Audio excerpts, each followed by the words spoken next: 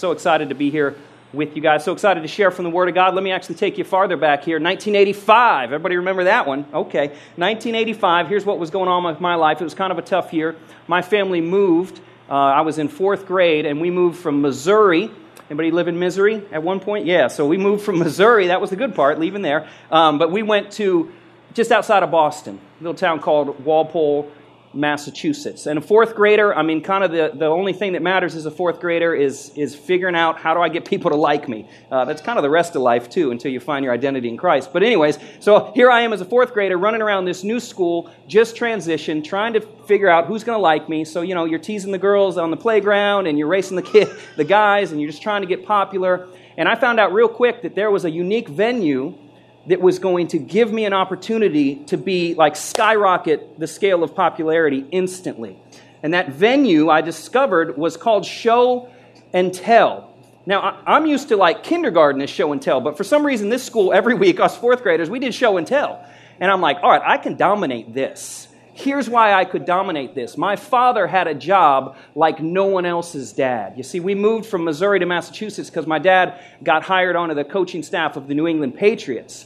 So that was a big deal. So I had access to things to bring to show and tell that no one else could provide. So here I am, a little, fourth grader, walking through the locker room, just borrowing stuff. We'll just say that, just borrowing stuff from the star players. So I'd show up at show and tell with like a soaking wet wristband from the game of, Sunday's game before from the star receiver. And the kid, everybody's looking at that. Next week, I'd come with the mouthpiece, like drool still on it from the starting quarterback, dangling that. I mean, nobody could touch that. I mean, we had teachers from other classrooms coming in just to see what Chris Shinnick was going to bring in for show and tell. And now I took it a little bit too far. After a few weeks of this, I started kind of holding like lunchroom auctions, selling this stuff off. And, obviously the principal found out. Parents were calling in. Why does my son have no lunch money and 3 used mouthpieces? What is this all about? So eventually my dad found out. That wasn't very good. It was worse when my mom found out, believe it or not. Anybody have that house? But anyways, so mom found out I was kicked out of the locker room. They put my sign out. I was, I think, the youngest person to ever be like kicked out of an NFL locker room. But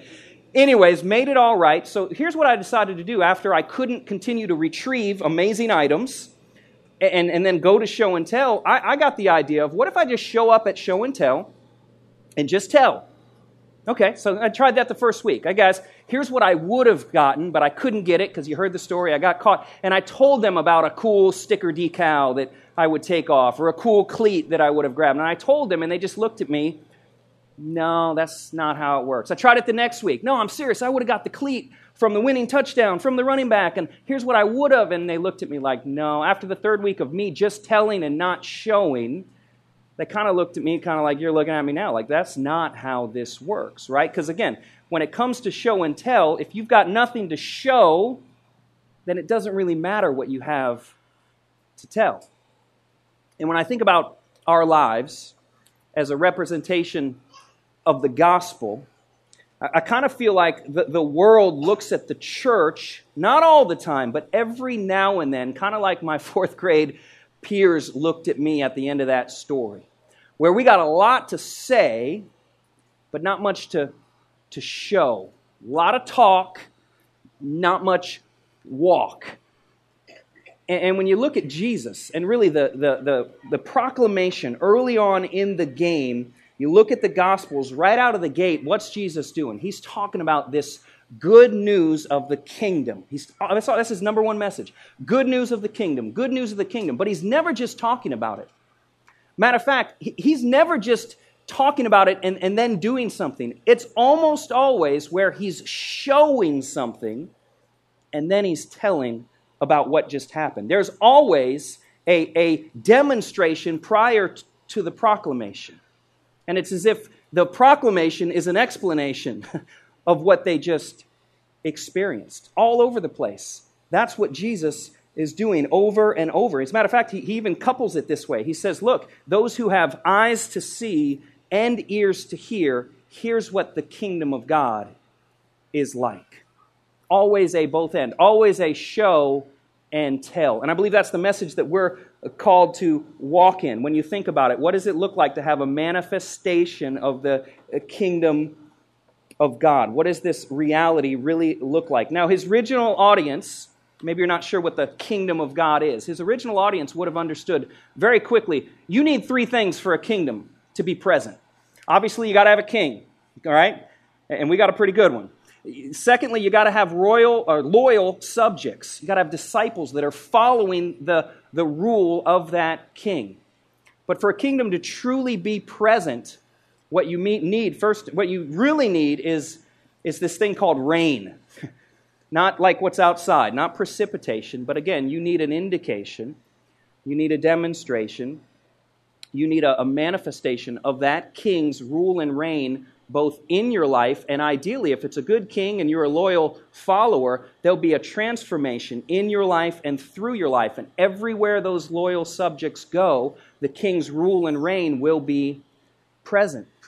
So when Jesus talked about the kingdom, everybody thought, oh, okay, king, followers, and reign. And really that's what, but basically, in a nutshell, the kingdom is anywhere that the king has his way. If the king's getting his way, then that's where the kingdom is. And as followers of the king, that's really what it means for our lives. If he gets his way in our lives and through our lives, then his kingdom reign is there. Now, I used to read about the kingdom of God just early on reading Scripture. I would think the kingdom always meant then and there, meaning heaven. But I think if you read your Bible a little bit clearer, you say, Jesus isn't just talking about the place of heaven then, he's talking about the way of heaven now. Like actually something's manifesting right here and right now. And as the church, we actually reside in that tension between the already established or already started kingdom that Jesus brought to planet Earth and the fully consummated kingdom that will come one day when he officially takes the throne again, when he returns. And that's the tension. We are that eschatological reality on planet Earth. That's who the church is right now. We're to be the beachhead for that. We're the sign and the foretaste of what's to come.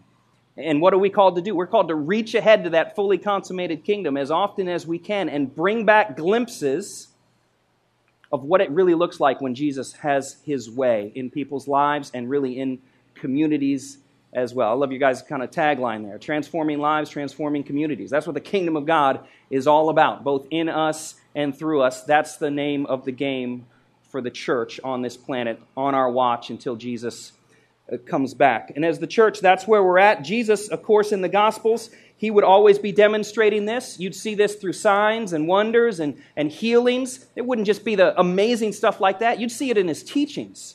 Just countercultural examples. He'd call out somebody that everyone else was ignoring. He'd reach out and touch the untouchable and heal them. He'd show compassion to no one where no one else was. He's just flipping it constantly. The last shall be first. The first shall, just always talking about it, always bringing expressions of the kingdom. Then he raised up 12 guys and sent them out to do the same.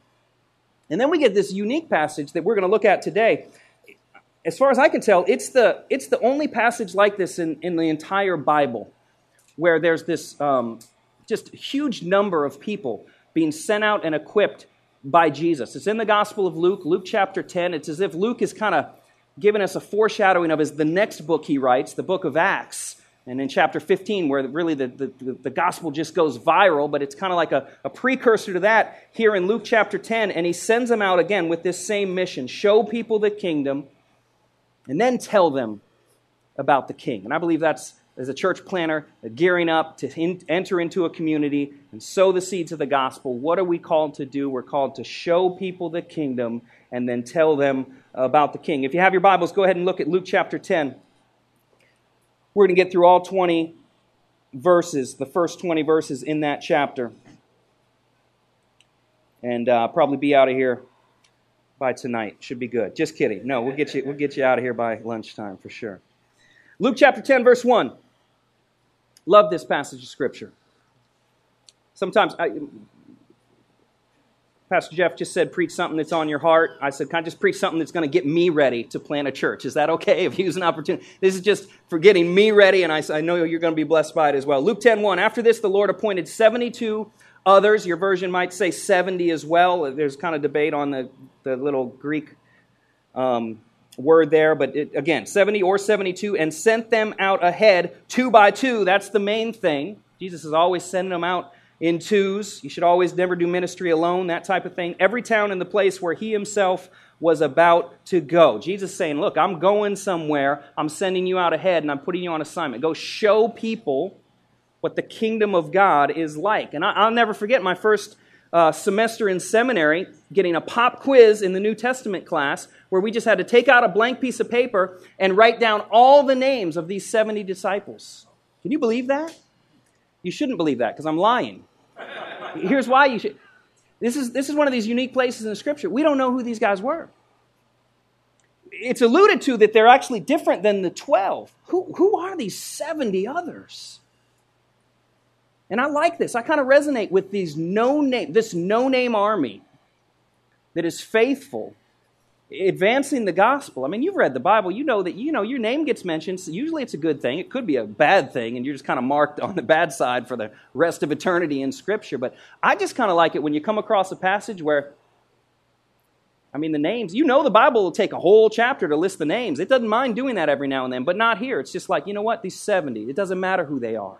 Just look at how faithful they are as they go out. I kind of want to be on that army, kind of the nameless, faceless, let's just go out because Jesus told us to. Luke 10:2, and then he said to them, the harvest is plentiful, but the laborers are few. Therefore pray earnestly to the Lord of the harvest to send out laborers into his harvest. This is a very unique verse in Scripture. I believe it's the only place where God is given this title. You see Lord of Lords, you see Lord of all, you see Lord of heaven and earth. I think Lord of the Rings is in there somewhere, but I've never seen, think about that, the Lord of the harvest. How do it just blow up your mind for a second? He's in charge. He's in charge of everything. When's the last time we genuinely prayed to the Lord of the harvest? This is where I'm living. This is where my mind is as a church planner right now. Again, typically we pray for the harvest, but we pray things like this. God, would you just send a big gust of wind to blow the harvest into our barns and sit them in our chairs so we can begin to indoctrinate them with what... No. But he's saying, no, the harvest is great. Here's the problem. The laborers are few. And he doesn't say, pray to the Lord of the laborers. No, he says, pray to the Lord of the harvest. So you start praying, all right, Lord of the harvest, send more laborers. Lord of the harvest, send more laborers. And after a while, you feel this slap on the back of your head like, hey, that's you, go. Oh, I'm praying for me to go. Because the harvest is ready. He's the Lord of the harvest. We're the ones who need to go. We need to pray that the laborers rise up and go to the harvest, talking to the Lord of the harvest. I have written on my board, as they're trying to kick me out of my office up in North Carolina, or down in North Carolina, right across my desk, I just wrote this big phrase, the future is in the harvest. That's what I need to keep reminding myself. I'm going to plant a church, and I like raising up leaders. I like finding leaders. I like attracting other great Christian leaders to me to help me, and I could get so caught up in that I forget, no, the future's in the harvest.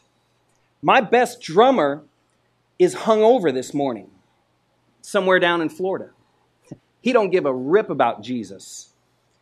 The future's in the harvest. My great next children's ministry director, she might be in the midst of thinking about divorce right now, not even considering going to church. All the best leaders that I'm thinking and dreaming about trying to steal from other churches. No. The future is in the harvest. That's where we need to posture ourselves, and that's where I'm leaning towards. Who better to pray to than the Lord of the harvest, who knows how he's going to work all of that out. That's where I want to continue to be thinking out. He says this in verse 3. So far, 2 verses in, we're marked by prayer and complete dependence on the great shepherd. Here he is. Go your way. Behold, I'm sending you out as lambs in the midst of wolves. I'm not one to critique Jesus, but that's a terrible pep talk, okay? Are you serious? Right? Coach normally fires you up like, we're going to go out there. We're going to kill them. You're the big dogs, and Jesus doesn't even play around. No, you're the lambs, and I'm sending you out amongst wolves. Really? That's the best you got for us?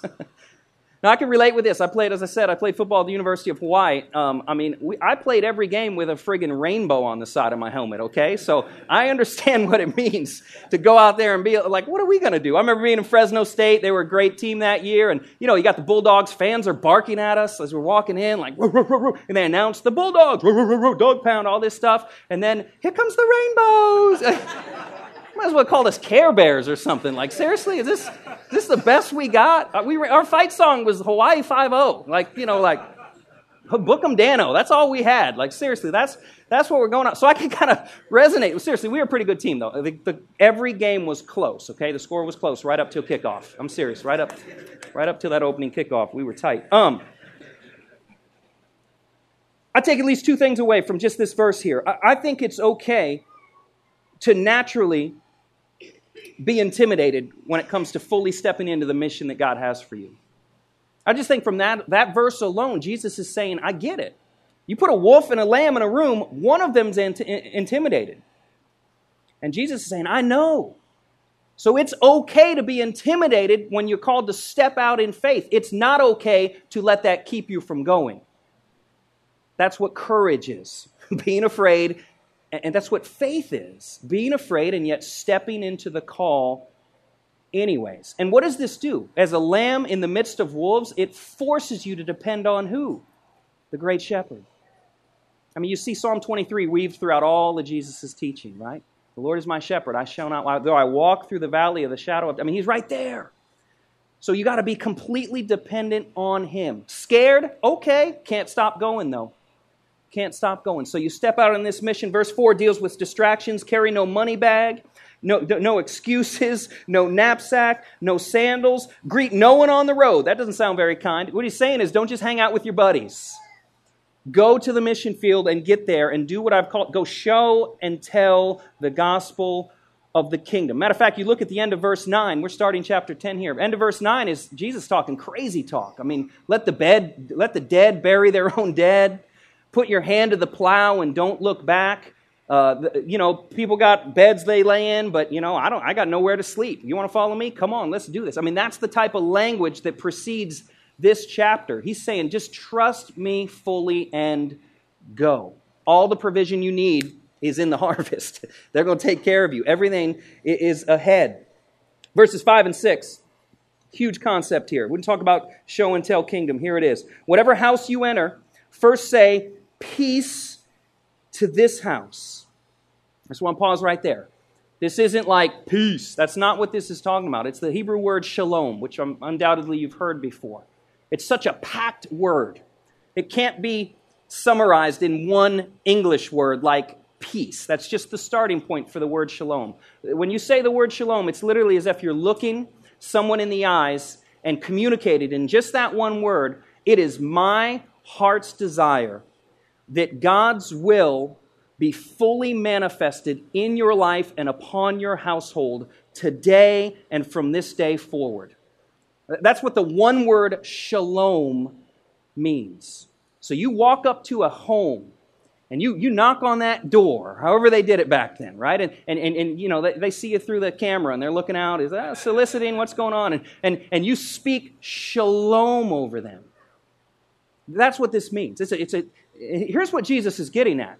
What's not being said is screaming.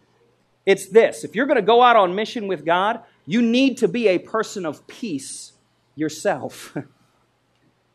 Like, he's not saying that, but it's obvious because you can't give what you don't have. So you can't walk into a community, into a neighborhood and give shalom unless you have shalom, unless the peace of God is all over your life. Look at the next verse, verse 6. And if a son of peace is there, your peace will rest upon him.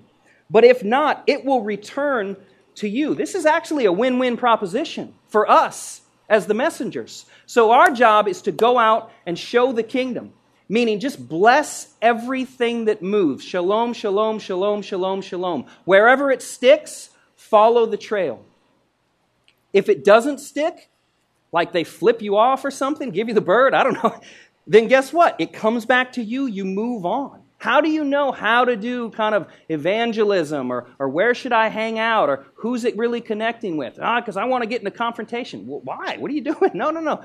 You bless everything that moves and then you hang out where it resonates. Where that peace kind of comes back to you and that person kind of opens up their heart to you or literally their home to you or watch where it's about to go in the next two verses and they kind of welcome you, that's where you stay. That was the assignment Jesus gave.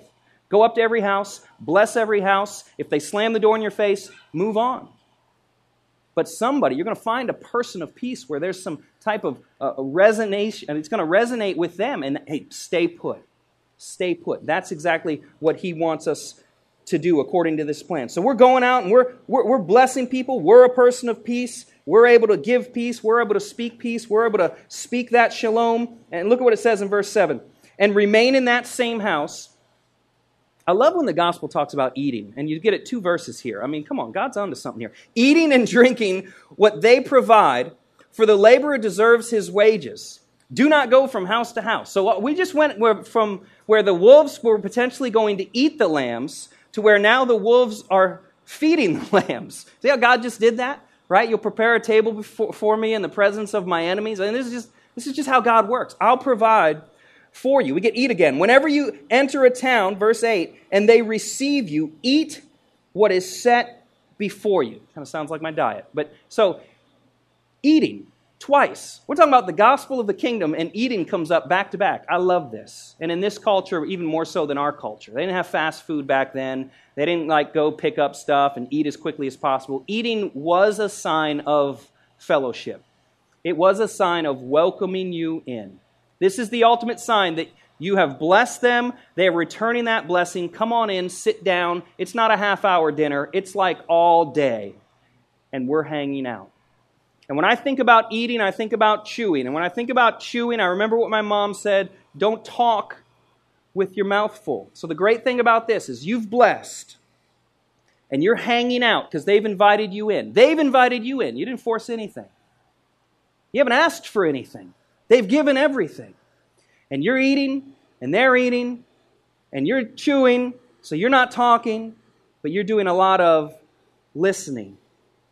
And you're fellowshipping, and you're hanging out, and you're listening, and you're listening, and all of a sudden you're hearing about how this part of their marriage is broken, and you're hearing about this part of their body is broken, and you're hearing about how this part of their relationship with some extended family is broken, and you're hearing about this part of their finances is broken. And what's the first word in verse 9? What's it say? Heal. Woo! Talk about the kingdom of God showing up. Just step right in. How do you know what to heal? You've been hanging out. You've been listening. You got 6 areas of their life that you can just step in with the power of God and heal. Now, I'm not trying to make Scripture say something it's not saying. Of course, this is likely, almost certainly referring to a physical healing. Heal the sick in that house that is among them. Step in and let the kingdom of God fully manifest itself right there in their presence. But you and I both know that can mean a lot of different things in our day. You can step in and heal a part of the relationship. You can share something from your life to relate with them. You can do a lot of things to bring healing, to meet the needs that they may have. Speak some peace over there. Get some Dave Ramsey financial peace in there. You can do a lot of things to bring that healing. And then we open our mouths and proclaim and tell them, look, the kingdom of God, what you just experienced, that's what it looks like. And more importantly, that's what it feels like when the king has his way in your life. Now you're proclaiming. Let's just be honest. We flip that all the time. We knock on a door and we just talk. I don't know if you've ever done the cold door-to-door evangelism. I'm not opposed to that. It's just not my favorite way of doing things. I think this is much better. When we speak peace, and then we get invited into the fellowship, and we hang out, and we listen, and we hear a need, and we meet a need through the power of God, and then we explain. This really, you know what this is? This is explanation evangelism. This is God showing up to meet a need that they've shared, and then you explaining what the heck just happened. That's God. That's how He rules and reigns in my life, and He'd love to do the same in yours. You show people the kingdom, and then you tell them about the king. That's the mission that Jesus sent these 70 no-name disciples on. And I'm not a huge fan of postmodernism, the way of thinking where there is no truth anymore. I don't celebrate that, but I at least acknowledge that that's kind of where our world lives right now. And the days of evidence that demands a verdict are probably gone when it comes to sharing our faith, because there really is no, evidence is relative, right? Truth is relative. What I think this fits today isn't necessarily evidence that demands a verdict as much as an experience that demands an explanation. And we're a very experiential culture right now. Even all you cerebral folk up here in the Northeast. There's still something about this experience. And if we can give people a tangible experience of the kingdom of God, they'll want to know, what the heck was that? And who the heck was that? And we get to say, that's the kingdom. Let me tell you about the king that makes all that possible. We're that sign and foretaste of God's kingdom here on planet Earth. Next few verses I wish I could skip, but I'm in a church that takes the Bible seriously, so we're going to read these. Here we go. My church takes the Bible seriously, I'm just saying. But whenever you... Who said that? What'd you say? Oh. This is tough stuff. Honestly, I don't like to read this. Look at this. But whenever you enter a town and they do not... I love cutting this thing off in verse 9. We're done. Let's pray. But whenever you enter a town and they do not receive you, go into its streets and say, even the dust of your town that clings to our feet and we wipe off against you. Nevertheless, know this, that the kingdom of God has come near. That's important. You got to show and tell, even if nobody wants to hear it. But you got to show, even if nobody wants to experience it. So we do the tell part, but we don't do the show part all that often. Well, again, we typically proclaim, and then maybe if they buy it, okay, now we'll hang out, and now we'll give you peace. God's saying, no, give peace, and then hang out, and then meet needs, and then tell them what just happened. We like to flip that a lot. Verse 12, I tell you, it will be more bearable on that day for Sodom than that town. Whew. Woe to you, Chorazin, woe to you, Bethsaida. And these are judgments coming from the lips of Jesus. For if the mighty works done in you had been done in Tyre and Sidon, they would have repented long ago, sitting in sackcloth and ashes. But it will be more bearable in the judgment for Tyre and Sidon than for you. And you, Capernaum, will you be exalted to heaven? You shall be brought down to Hades. The one who hears you hears me, and the one who rejects you rejects me, and the one who rejects me rejects him who sent me. Not the easiest stuff to read. Here's how this works, though. The kingdom of God is available. The kingdom of God is accessible to everyone, but this isn't universal. People will reject this message. This isn't the gospel according to Oprah, okay? People will stiff-arm Jesus as the king of their lives. But here's how we should read this. I hope you don't read passages like this and get all fired up. Yeah, judgment. I hope there's something in your heart that resonates with what our assignment is as the church. If they're going to reject the gospel, may it be that they reject a holistic, fully orbed presentation of the gospel, a show and tell gospel, where the kingdom is manifesting in our cities and Jesus is being proclaimed. And if you're going to reject that, I get it. Okay. But I pray that people aren't just rejecting some all talk and no walk gospel. It's not our job to repeat the judgments that came out from Jesus' lips. It's our job to read them and learn, how can he say that? Capernaum? Are you kidding me? You know what happened in Capernaum? They're ripping roofs off houses, lowering paraplegics down, and Jesus is healing them. And what Jesus is basically saying is there were people in that room that saw that and said, no King Jesus for me. Okay, then the judgment flows. May that be the truth for our cities, where people are truly experiencing the tangible kingdom of God. And I pray they all repent. But if they don't, that's where that judgment flows. So it's our job not to worry about who Jesus is going to judge. It's our job to show and tell the kingdom. as powerfully as we know how, begging God for His kingdom to show up in our lives and ultimately through our lives. And Jesus tells them, hey, if they reject that gospel, they're rejecting me, and they're rejecting the one who sent me.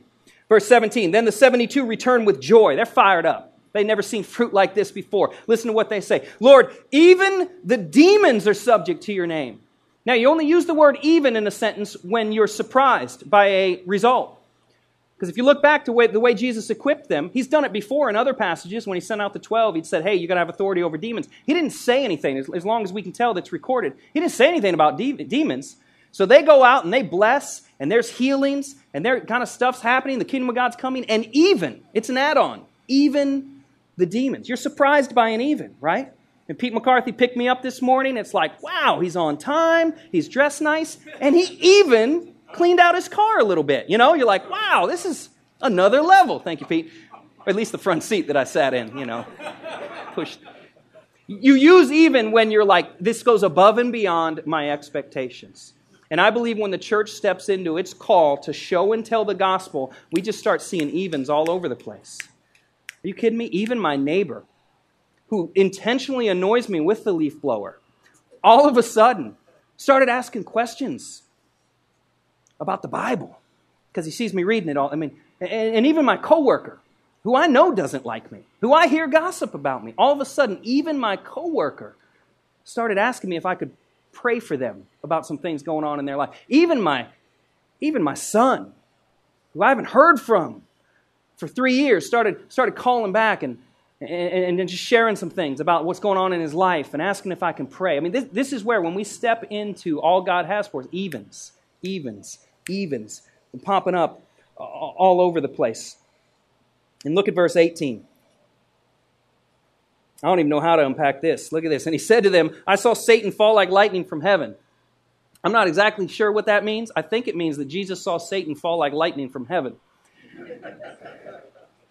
I really don't. I mean, scholars debate about exactly what that means. Here's what we can safely conclude. The toe-to-toe battle between Satan and Jesus that started in the wilderness, and it's going to end on the cross with the final exclamation point, and that's coming a few chapters from now. We're only in Luke 10. That right now the accuser of the brethren, as Jesus isn't even going out himself, he's sending out 70 unnamed disciples. The accuser's starting to waver a little bit. That's what happens when the church takes its role seriously. When we advance the kingdom of God, when we advance the kingdom of light, darkness trembles.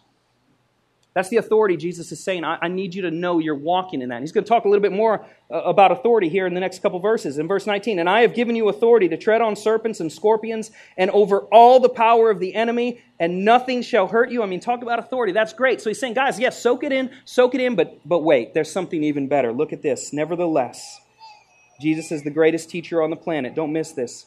Do not rejoice in this, that the spirits are subject to you. But you want to rejoice about something, rejoice that your names are in heaven. We got 70 or 72 unnamed disciples. It doesn't matter who their names are. It matters where their names are written. And he's trying to educate them right now in this very vulnerable moment. They're excited. Let me give you some wisdom, guys. Don't just rejoice that you have authority over evil. The greatest thing to rejoice for is that I have authority over your life. That not just that evil spirits are subject to you, that you're now loyally subject to me. Don't just rejoice in the power of the message. Get fired up about the privilege of being a messenger.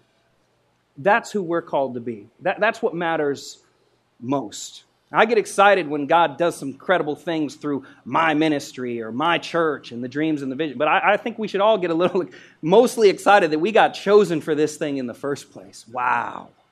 Are you kidding me?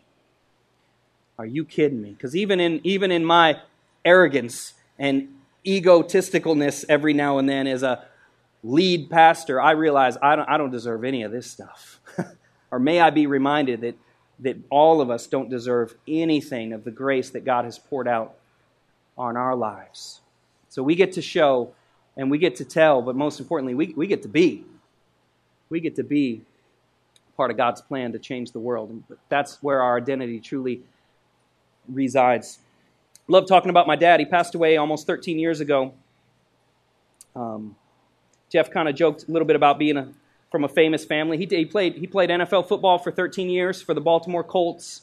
That's like way back, right? All before I was born. And then he coached a number of years with some different different NFL teams. And he wasn't always coaching NFL. Kind of like the rule of NFL coaching is you're one of two things. You're either hired or fired, or retired, I guess, would be the third. So we were in a season in Missouri, where I referenced that, where he had been fired. And he was a really good coach, and that's about all he was really good at. So he couldn't land. He tried the life insurance thing. A lot of people think they can do that. That's hard stuff. And he tried doing all that, little odd jobs here and there. Very likable, very charismatic personality, but he just couldn't. We were going from being a part of the Oakland Raiders coaching staff back in the 70s, John Madden, to not having a job in the NFL, at least, for about 4 or 5 years. So he was just doing everything he could to make ends meet.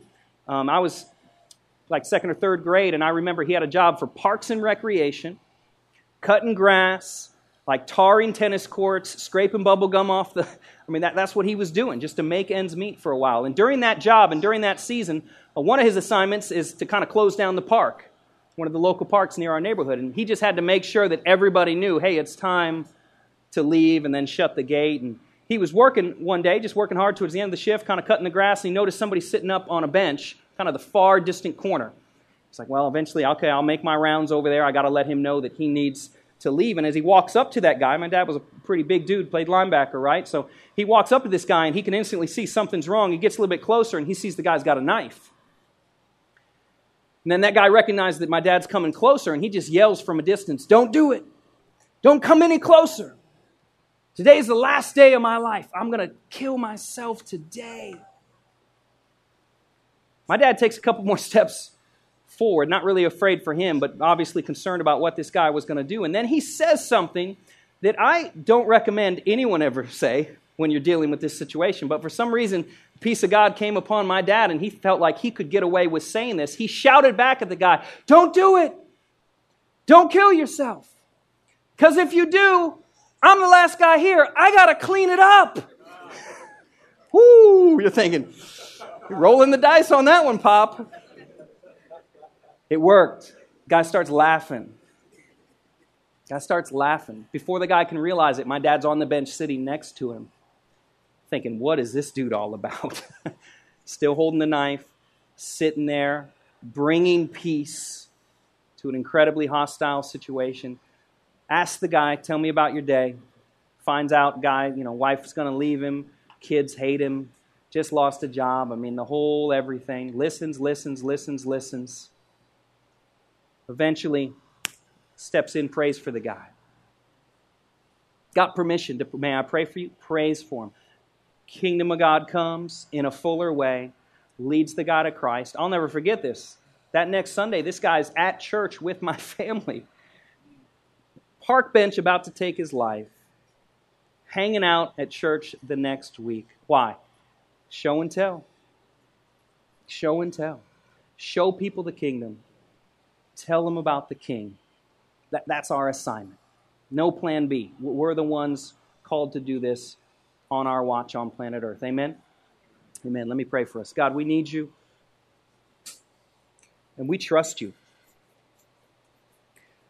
And part of trusting you with our lives is trusting your plan for our lives. And I know it's going to look different based on personalities and even spiritual giftings and temperaments. And you're going to call all of us to go about this a little differently, but you're going to call all of us to go. And we've all got to go, and we're being sent, even as you said. We're not trying to hype this up. We're being sent as lambs amongst wolves. The great thing about that is if we get anything done, it has to be because of the shepherd.